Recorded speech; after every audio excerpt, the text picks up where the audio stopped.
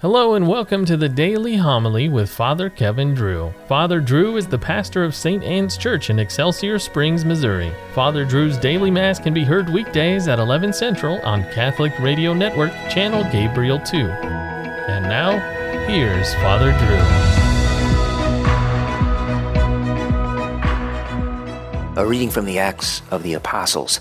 Stephen, filled with grace and power, was working great wonders and signs among the people. Certain members of the so-called Synagogue of Freedmen, Cyrenians and Alexandrians, and people from Cilicia and Asia came forward and debated with Stephen, but they could not withstand the wisdom and the spirit with which he spoke.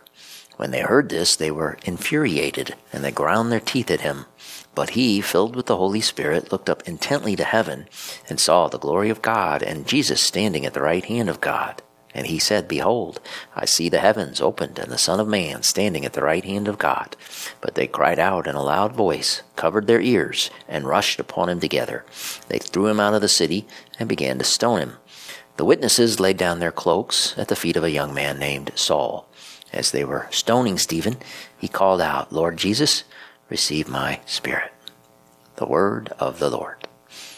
The Lord be with you. A reading from the Holy Gospel according to Matthew. Jesus said to his disciples, "Beware of men, for they will hand you over to courts and scourge you in their synagogues, and you will be led before governors and kings for my sake, as a witness before them and the pagans. When they hand you over, do not worry about how you are to speak or what you are to say. You will be given at that moment what you are to say. For it will not be you who speak, but the Spirit of your Father speaking through you. Brother will hand over brother to death, and the father his child. Children will rise up against parents and have them put to death. You will be hated by all because of my name. But whoever endures to the end will be saved." The Gospel of the Lord. Yesterday we celebrated the birth and time of our eternal King. Today we celebrate the triumphant suffering of his soldier, says the Church in her Office of Readings today. Yesterday we had peace on earth, goodwill to all men, and today the blood starts flowing. They start throwing rocks at us. Isn't that interesting? The day after Christmas, the Church has us put on red to honor a man that went to his bloody death, witnessing to Christ. Stephen is honored as the first martyr, the proto-martyr. Proto, meaning first, earliest, or original. It's funny, if you read this passage from Acts, you'd figure, well, that was surely mean of the Sanhedrin to grind their teeth at Stephen and then kill him.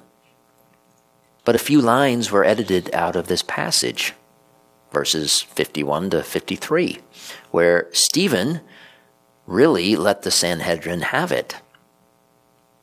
Echoing Moses, he yelled, "You stiff-necked people, uncircumcised in heart and ears, just like your ancestors who killed all the prophets. They were betrayers and murderers, and that's what you have become. The law was given to you by angels, and like your ancestors, you do not observe it." Now, some might look at Stephen's discourse here and say, well, Stephen, it looks like you were asking for it. Perhaps you had it coming. And that is exactly what happened. When Stephen saw Christ sitting at the right hand of the Father, the Sanhedrin reached their boiling point. We don't observe the law? Really? Well, this is what we do to blasphemers. We stone them to death. It is our law. It is Leviticus 24:16. So, you see, Stephen's death wasn't the result of mere mob violence. No, it was a judicial execution.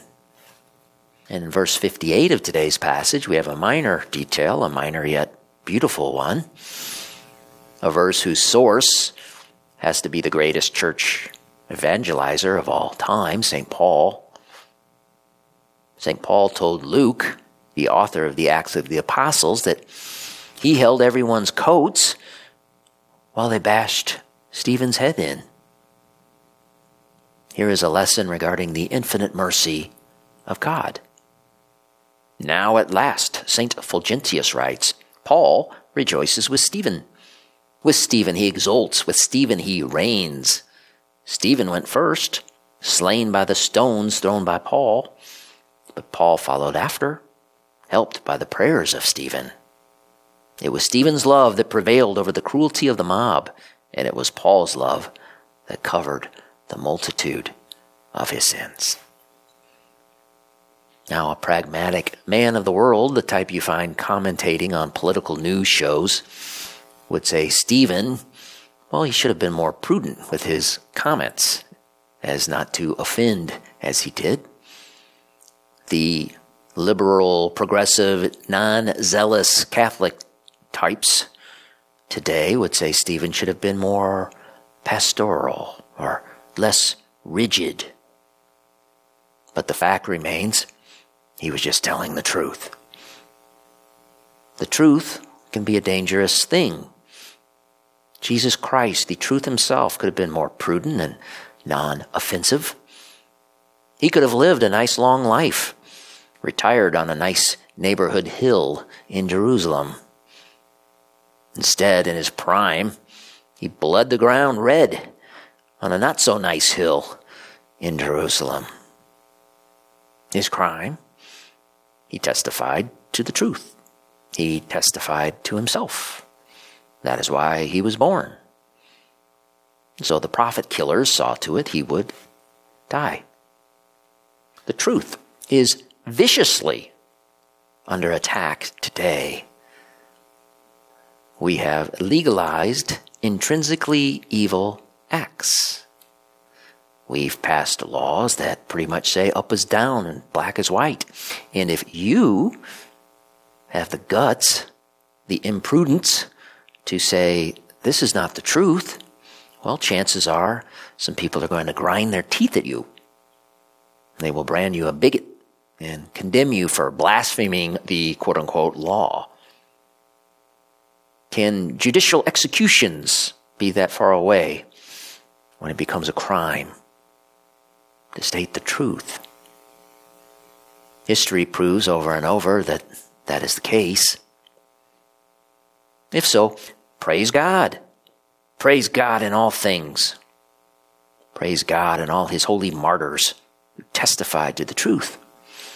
Their blood is the seedbed of Christianity. Let us praise our baby King, Jesus Christ, whose love covers the multitude of our sins. Yesterday the Lord was born on earth, that Stephen and all of us may be born in heaven.